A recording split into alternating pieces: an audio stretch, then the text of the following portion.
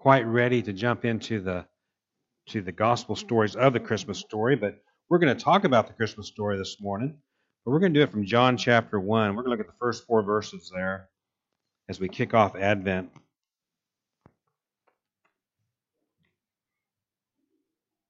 And today we're beginning Advent. Today is the first Sunday.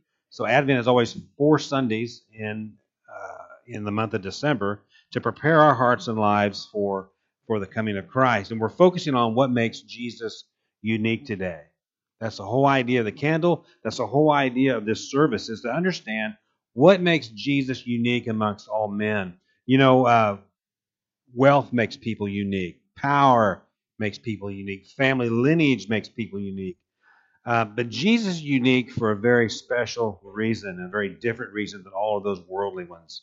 John chapter 1, beginning in verse 1, the Bible says, "In the beginning was the Word, and the Word was with God, and the Word was God. He was with God in the beginning. Through him all things were made. Without him nothing was made that has been made. In him was life, and that life was the light of men." Can I hear an amen this morning? Amen. Father, we thank you for your Word.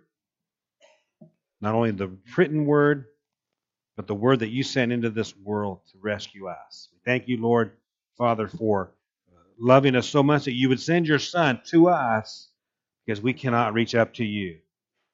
He is our bridge. He is our means of gaining relationship with you. And so that's why we proclaim him on Sundays. We want other people to come to know him as their King, their Savior. And so, Father, today as we look at your word, we hear about your word who came 2,000 some years ago.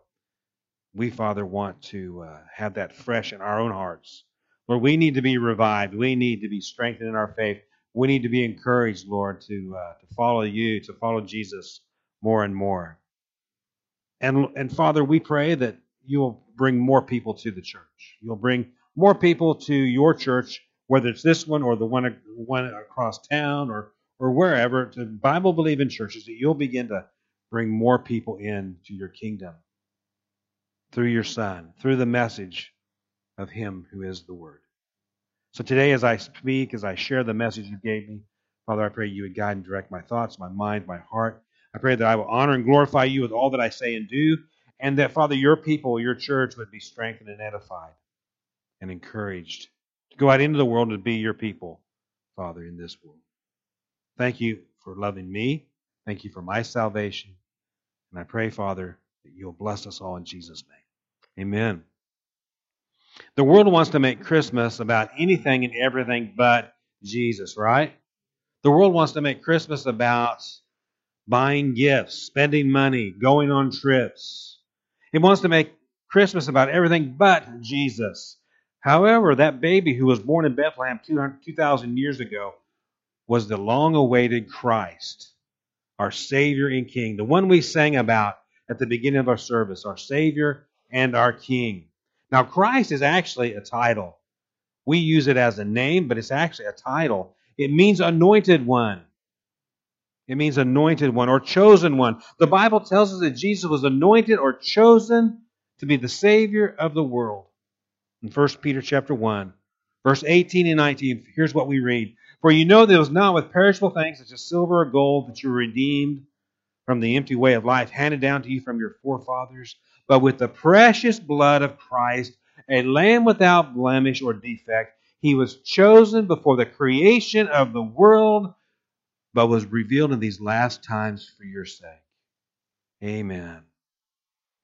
So as we focus on Jesus this Christmas season, and that's what Advent is all about. It's focusing on Jesus. Now, as we were setting things up this Tuesday night, and I put out the manger, one of the boys asked, "Well, we got to have Jesus there." And I said, "No, we're not ready yet. This is to remind us that Jesus is coming."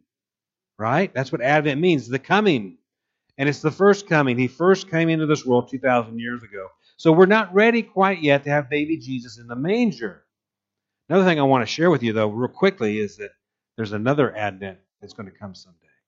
Someday Jesus Christ is going to come back into this world, not as a baby, not as a Savior, but as a King, as a judging King, as a redeeming King, again as a saving King of His people, of His kingdom. That's who we're talking about. So as we focus on Jesus this year, we need to remember that while Jesus was born to an ordinary young woman, he didn't have an earthly father. Jesus was born divine. Jesus was always divine. The divine became flesh. That is something that's hard for people to wrap their minds around. Isn't it true? That God would come into this world in the flesh to save us. That's hard to grasp unless you know the whole story of Jesus' life. And once you know the whole story of Jesus' life, it all makes sense. Stop and think about what happened on Christmas Day 2,000 years ago. A young girl who was still a virgin gave birth to a baby through the work of the Holy Spirit in her. She was willing to surrender herself to God's will and let Him work in her. Do we do that? Are we doing that? I hope so. I need to do that myself more. But He allowed her to do that. That too is part of the Christmas story. There is a human element in the Christmas story. And we're going to talk about those people as well. But who that baby was didn't become obvious until he grew up and fulfilled his Father's will, fulfilled His purpose for coming. Jesus' divinity is a core belief of the Christian faith. That Jesus Christ is divine is core belief. It always has been and always will be. The baby born in Bethlehem was both human and divine. But that baby of Bethlehem had a divine purpose, and that's what makes Jesus so unique. When John wrote his gospel, he didn't talk about Jesus' birth, the birth story, like Matthew and Mark do. He didn't talk about that. And he didn't talk about John the Baptist the way Mark does in his gospel either. But all of John's gospel, from the beginning to the very end, points us to Jesus' divinity. If you read about John, if you read through John's gospel, you'll see he's constantly going back and reminding the reader, reminding us that Jesus is very unique, that He is divine, that He has these powers that nobody else has. In these first 4 verses, John describes Jesus for who He really is. Let's look at these first 4 verses. Hope you have your outline ready. Get it out and ready. Get a pen ready. Number 1, before Jesus was born, He was. He existed. He was. Look at verse 1 and 2 with me. In the beginning was the Word, and the Word was with God, and the Word was God. He was with God in the beginning. Does that kind of stumble around in your mouth when you read that? Well, it shouldn't. Read it slowly. In the beginning was the Word, and the Word was with God, and the Word was God. Yeah. He was with God in the beginning. Unlike Matthew and Mark, like I said, John doesn't begin his gospel with Jesus' birth story. And he doesn't talk about John the Baptist either. John the Baptist, by the way, was born to reveal who Jesus was or is. He begins by referring to Jesus as the Word. The language John used to write his gospel was not American English. It was New Testament Greek of his day. It was first century Greek language. And in the Greek, our English word is translated as logos. We sometimes think of symbol or a sign. That doesn't quite capture it the way John wants us to capture it, though. John always used the Greek word logos when he referred to Jesus as being divine. John 1, verse 14, look at it. The Word became flesh and made His dwelling among us. We have seen His glory, the glory of the one and only, who came from the Father, full of grace and truth. We have seen His glory, the glory of the one and only. If there's only one God, and Jesus is through who we see the glory of God, and He came from the Father God, what does that say about Jesus? That He is God, that He's divine. We don't hear that word very much either, do we? The word divine. I went to a divinity school. That doesn't make me God. Doesn't even make me holy, to be quite honest. But John is very clear in describing the original origins, the eternal origins of Jesus. John is saying that Jesus is God. Wake up, folks. Jesus is God, he says. So when Jesus was born, the divine became flesh. How does that happen? God, who is Spirit, who is everywhere and can do anything, confines Himself to a body like mine. That's an amazing thought, and yet He did it. In Colossians 1, verse 19, Paul said the very same thing, Colossians 1:19. For God was pleased to have all His fullness dwell in Him. When he says his fullness, he means his divinity, his godhood. His godhood. All that power, all that authority, all that might, all that strength dwells in Jesus too, because he's God. To understand the Christian faith, we must first understand who Jesus is. Jesus is not just another man like me. He's not another God amongst the gods. There are no gods. There is simply God, singular. And almost all the New Testament writers refer to Jesus in some way as being eternal and divine being. This means there's never been a time when Jesus did not exist. If he is from the beginning and before creation, there's never been a time when Jesus did not exist, because there's never been a time when God didn't exist. God is eternal. You go all the way back in history, past history beginning, and there's God. And there's Jesus. And if God has always existed, Jesus has always existed. Therefore, Jesus has to be, logically, God. So God came to this world to save us. Think about that. God came to this world to move your heart to accept Jesus Christ. If you've received Christ as your Savior, Lord, God moved your heart to do that. He opened up your heart so that you could understand at least enough about Jesus and God to accept Christ as your Savior and King. Isn't that amazing?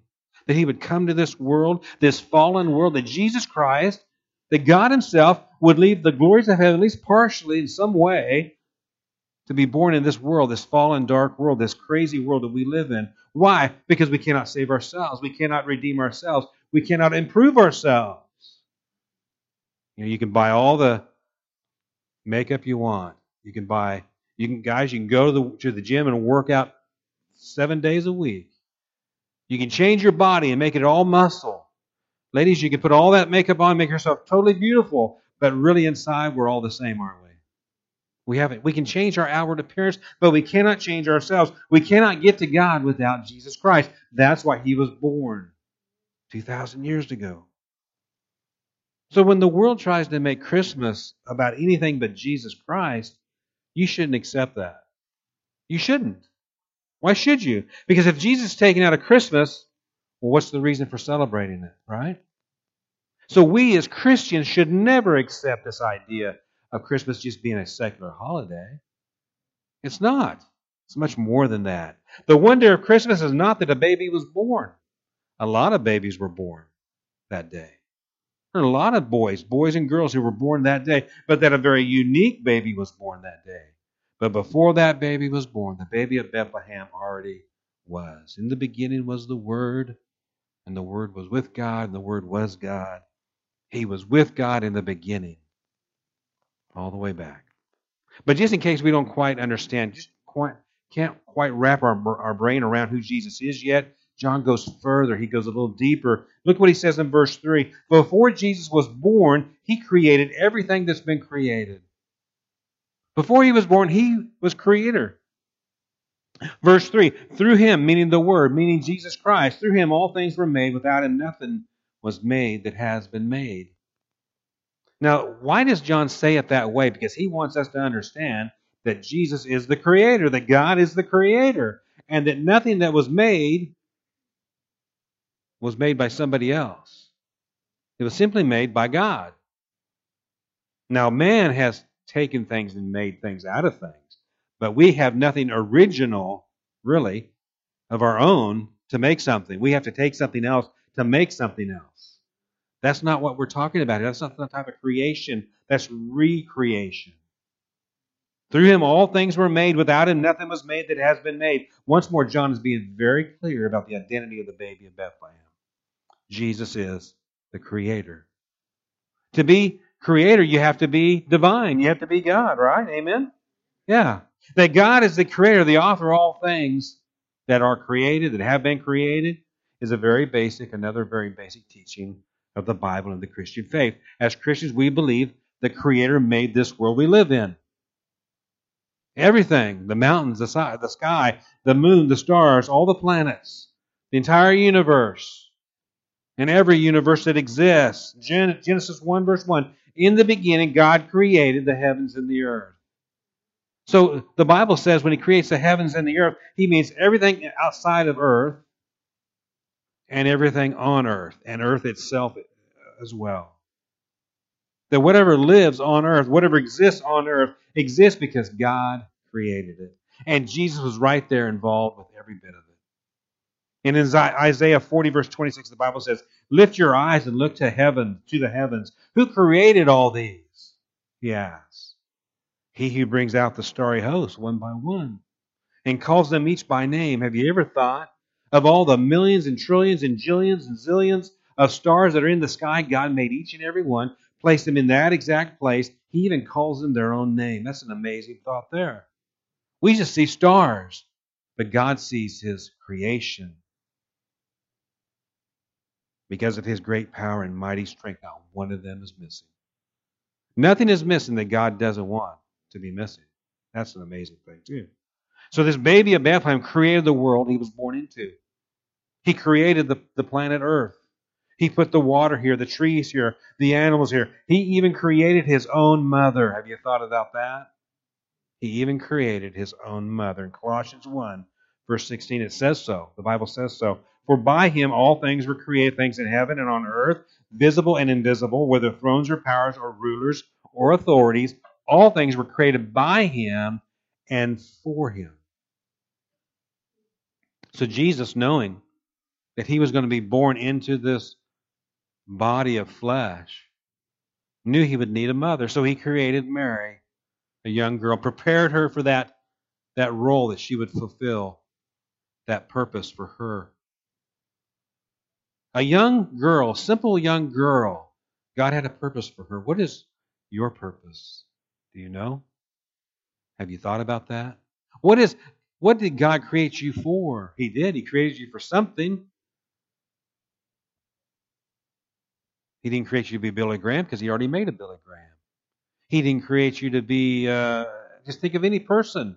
He created you to be you. And He created you for a purpose and a reason, like He did Mary. And He saved you for that very same purpose. Isn't that an amazing thought? Christmas is such a bigger story than we often think. Christmas is not a secular holiday. It's not like Father's Day or Labor Day or 4th of July. It's a religious holiday. It has spiritual meaning, eternal meaning. So if Christ is taken out of Christmas, there's nothing left to celebrate, is there? Nothing. I mean, we could buy gifts any day of the week, any time of the year. Birthdays, anniversaries, just because we want to buy a gift. We don't need Christmas for gifts, but yet Christmas is here because it's not about gifts, even though we give them. It's about that baby who was born in Bethlehem. Christmas for many people is a happy time. I admit it wasn't for a long time. It wasn't for me a very happy time. It was hard at Christmas time because I wasn't part of an ordinary family that got together. But God brought Ann and I together, and we had children, and now they're having children, and it's been a happy time for me for a long, long time. I remember Christmas. I hated to get up early on Christmas Day. You work all week, and then you have to get up super early because the kids are up early and they want to open up presents. And so you go out there and you're drinking coffee and you're trying to maintain, and but it was fun for the kids, and I loved watching them. Ann and I loved buying them stuff, and we loved blessing them because they were a blessing to us. Then they became teenagers, and then things changed. I don't know, but now they're grown up, and we have these little ones again, so that's wonderful. It's a special holiday, but for some people, the holidays can be difficult. It seems like the loss of a loved one is most keenly felt at Christmas, isn't it? Yeah. It's hard sometimes because there's people missing around the table or in the living room. This is the reason why we have to focus on Jesus. This is why we have to focus on Christ during Christmas. He really is the reason for the season. He is the source of joy the world is looking for. And believe me, folks, the world is looking for joy. They got drunk last night looking for joy. They got high last night or this morning looking for joy, but they can't find it on their own. Someone once said that everybody would be happier at Christmas if we cut costs and revive the reverence. Don't you think that's true? If we learn to cut costs a little bit and just revive the reverence for the reason why we celebrate Christmas, it'd be a much happier holiday. We can experience joy and happiness at Christmas time. We really can. We do that by focusing on Christ because what John said. Point number 3, before Jesus was born, he was already our light in our life. Look at verse 4. I really like verse 4. I think you will too. John says, in him, meaning the Word, meaning Jesus, was life. And that life was the light of men. The light shines in the darkness, but the darkness has not understood it. Isn't that true? Isn't that true? The unbelieving world doesn't understand this life, this light. Light chases away darkness. Light and darkness cannot coexist. All there can be is some shadows. But shadows and darkness is not the same thing. Light not only brightens up the world, it brings light and brightens up our lives. Isn't that true? That there is something about winter, isn't there? Because we have reduced amount of light and we're sadder during the winter. But when we get more light, we can get more vitamin D and we feel better. There really is something about light in our human condition. Light chases away darkness. It shows the way to go.